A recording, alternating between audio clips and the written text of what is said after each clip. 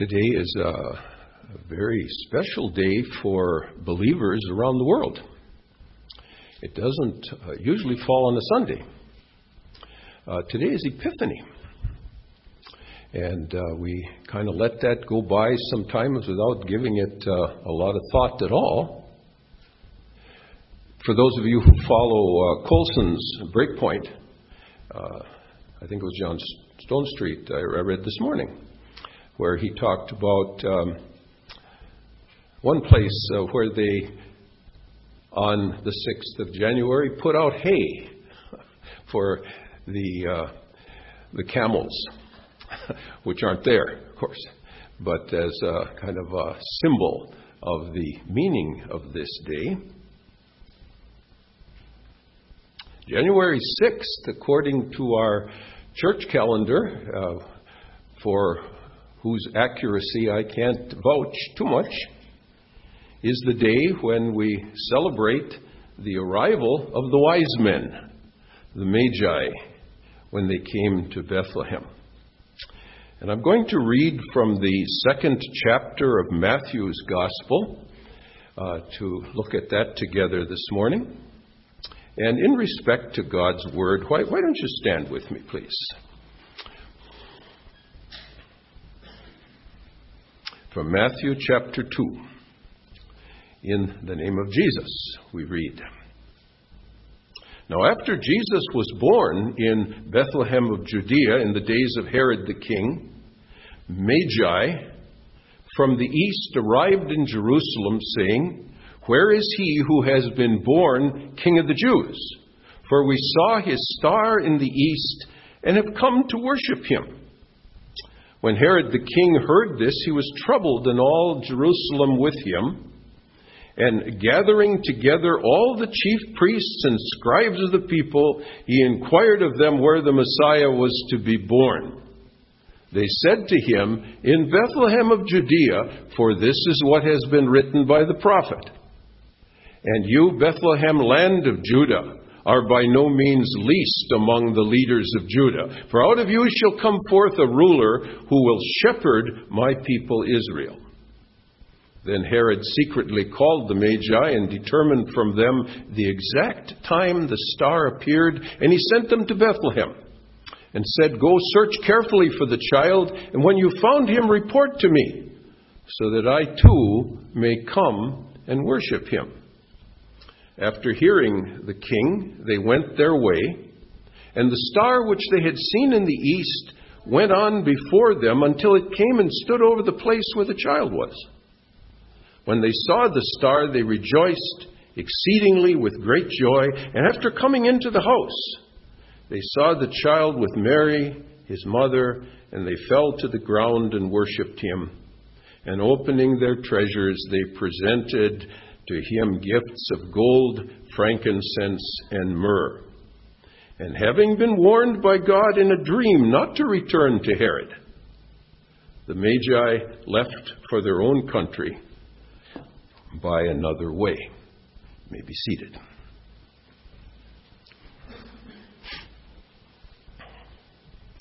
I think it was some years ago on the radio where I heard a speaker, I think kind of jokingly maybe, saying we need to leave our wise men out of our nativity scenes at home because they weren't there. They weren't there in the inn. They weren't there at the manger. Weren't there for Christmas, were they? It tells us here, notice that in verse 11, that they came into the house where the child was with Mary. And we certainly get the impression from this is that this appearance happened sometime later. The other thing that gives us difficulty, I suppose, as I remember this radio preacher saying, is that it doesn't ever say there were 3 of them. My, we even know their names, don't we? In tradition, as it comes through. Just says that there were some who came. So we've got our manger scene at home. My wife made it, I suppose, probably about 50 years ago, almost. And we put it out, and the wise men are there too. And I don't expect we're ever going to change that. Let's leave them in, okay? Leave them in. Because in one, I think, very, very real sense, they were there in our place. They were there in our place. They came late, and so we shall always come late too, don't we? They're unnumbered, and so is the multitude of people unnumbered who have come to know Jesus and worship Him across the centuries. They brought their gifts. And so we try to do that sometimes too. Their gifts were fit for a king. I'm not so sure ours always are they? There's a legend, by the way, that what they gave them was provision for Joseph to take his family and escape into Egypt when Herod ordered the slaughter of all those babies during that time. We forget that dark side to that Christmas story sometimes, don't we? But they came to worship Him. Verse 11 tells us, fell to the ground and worshipped Him. We're reminded in our Christmas stories of the worship of the shepherds and their kind of a mangy bunch. Surprising that they would be the first ones to come to worship the King. But we've got high class of people here now, don't we? We've got people who are honored, but who represent something else.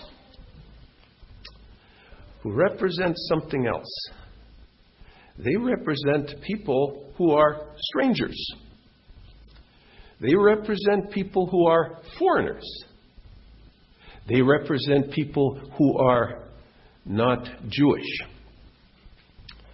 In other words, they, I suppose, represent us, don't they? Yeah. Well, we've taken down the tree at our house. Real tree, thank you. None of this fake stuff. And it shed needles all across the floor because we put it up too early this year. Was there something kind of quirky about the calendar this year where we ended up with a longer Christmas season or something because, I don't know, Thanksgiving or whatever it amounted to? Anyway, our tree was very dead and left a long tray of needles. And my wife said, maybe this will be the last year for a real tree. And I said, no, don't even say anything like that. See? And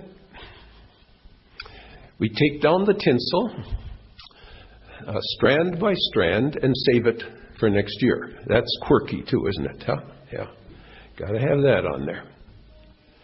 And looking over the ornaments as we put them away, probably each one of them has some special meaning. The first one's on the top when we were first married, our first Christmas together. One that reminds us of the loss of a grandchild.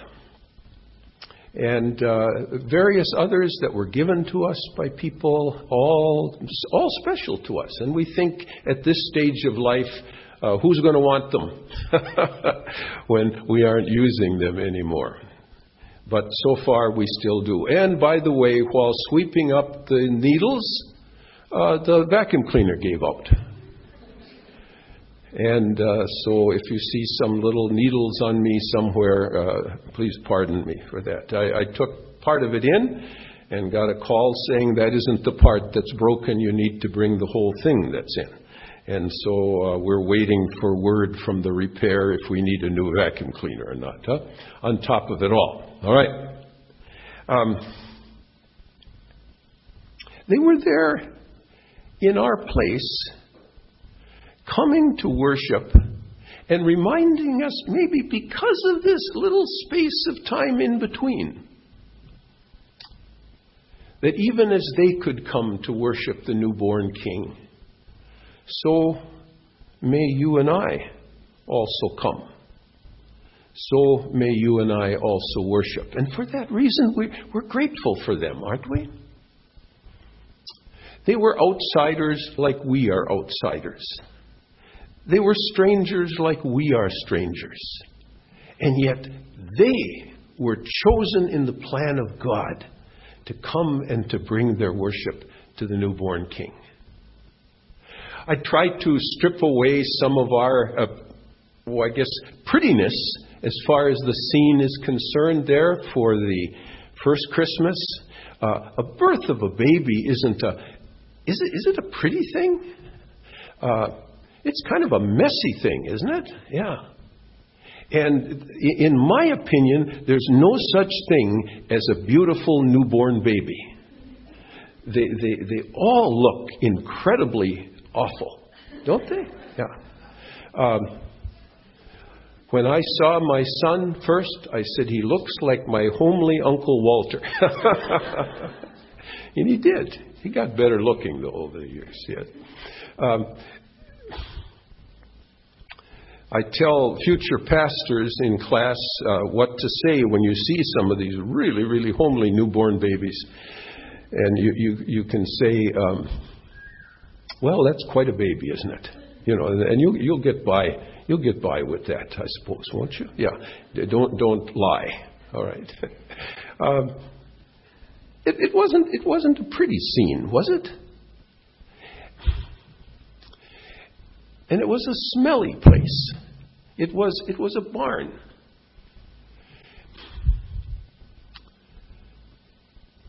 And one of the things that I have really tried to do during this Christmas season is to bring together the reality of the birth of Jesus Christ with the one whom we worship, who is the King of Kings, the Lord of Lords, who is God put on human flesh.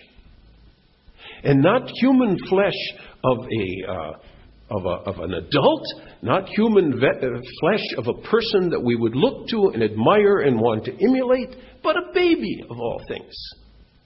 A baby. And I think it's Athanasius in his classic piece on the incarnation coming out of the early church, who writes about afterbirth in connection with it too, who mentions that in connection with it. And he said, this is God taking on human flesh, not for himself, because he loves us so much. They came to worship him. And so we come to worship him too, don't we? They also remind us of a world still to be won for Jesus Christ. Oh, there's a lot of good work been done. Missionaries have gone forth to the ends of the earth. That little new beginning there at Bethlehem in the land of Judah has extended and exploded and reached around the world. And there are brothers and sisters in Christ in all sorts of places. We read about China in our paper in the bulletin today, the struggles of new believers, and yet there's some who dare to predict that before the Lord returns, China might have more Christians in it than any other country in the world. It's possible, isn't it? Even under persecution. And I remember the Chinese believer some years ago who said, "Don't pray for us that persecution ends, because it has made us stronger and it's causes us to grow." Maybe so. They remind us, these wise men, these Magi, of a world still to be won for Christ. And a world right here at home in our own community. What's the largest group of people today? It's the nuns. Isn't that what they say? Nones. The people in the surveys and the rest who don't have any religious, fastest growing, any religious connection of any kind at all. People who drive by our buildings and wonder what's going on there. People who maybe don't really care what's going on in our church buildings, because it doesn't seem to have anything to do with them, and it doesn't seem to have anything to do with life. And they are our neighbors. They are the people we work with, and in some cases, maybe even members of our own family. There's a world still to be won for Jesus Christ. And these Magi who made that journey so long ago remind us that they're out there, and remind us that by the working of the Spirit of God, there's still some of them who are open, still some of them who will hear. And we want to see their number brought in to be complete before the Savior returns. We've got work to do, brothers and sisters, haven't we? Mm-hmm. And I think in God's plan, it's no accident today that we have an invitation to come to the Lord's table on Epiphany Sunday. Because coming to the Lord's table and receiving what He has for us there strengthens us for the battle, strengthens us for the journey, and strengthens us for the work to which He's calling us.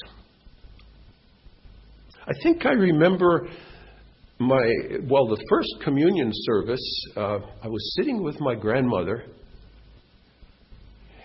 Our church didn't have communion very often in those days. This was before the once a month thing came in. And it was, I think, 4 times a year. Some people went up. My grandmother didn't. And my grandmother was a believer. And I turned to her, small child, and I said, "Grandma, why aren't you going up there?" And Grandma said, "I don't know if I'm worthy." Did some of you grow up with anything like that anymore? Or is that all gone now? Are you worthy? In one of my congregations, early in my ministry, they told me of a communion service where nobody went up. Nobody went up. Because the pastor hit them so hard in his message that one old gentleman told me nobody could measure up to what was required to commune.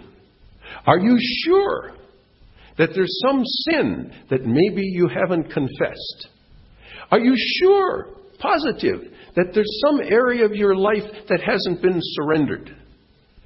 And the whole thing was this crushing law that left the people. And then he said, then you can come.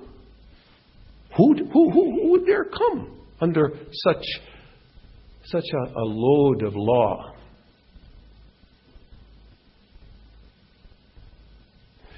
In another congregation, the most number of people who communed during a year was on Good Friday. And my secretary in the office said, "You know why that is, don't you?" I said, "No, I haven't a clue." She said, "That's because it's the people who have gone to every Lenten service. And then they feel like they're worthy enough to come to the Lord's table." That's terrible. That's terrible, isn't it? So, what makes you good enough to come? What kind of a plea do you have that qualifies you to walk up and to receive the Lord's Supper this morning? Is it because of the promises that you've made? Is it because of all the good things that you can add up and done, your church attendance, the check you put into the offering plate this morning? Is it because of your scripture reading and your accumulated prayers? All of that? No. May I dare to say this morning, it's a shameful thing for you to walk up here today. Because you're saying, it's not because of any good within me. It's only Jesus. It's only Jesus. That gift that came that first Christmas in that newborn baby. That gift that was worshipped, miracle of faith, isn't it? By those men, however many there were, who came from so far away to worship the newborn King. That gift is for me. That gift is for you. And without Him, I have no hope at all. I remember the old fellow at a testimony meeting once who got up with his Scandinavian accent and he said, "Brothers and sisters, we got," I can't even say it with the right trilled R, "we got throne rights." There it came through. "We got throne rights," he said, because of Jesus. And because of Him, you and I have a right to come and to receive. And we need it, don't we? Don't ever let it become some idle thing that you do because that's what we do on the first Sunday of the month. We sang it. I need Him, oh I need Him. Every hour I need Him. We come because we need Him. We come because He is our hope. He is our plea. He is our present and covers our past. And He's our future. Isn't that good? And in some small way, perhaps, these Magi remind us of that. And our coming prepares us for the task that they have left for us, that the world might come to know. Please pray with me now.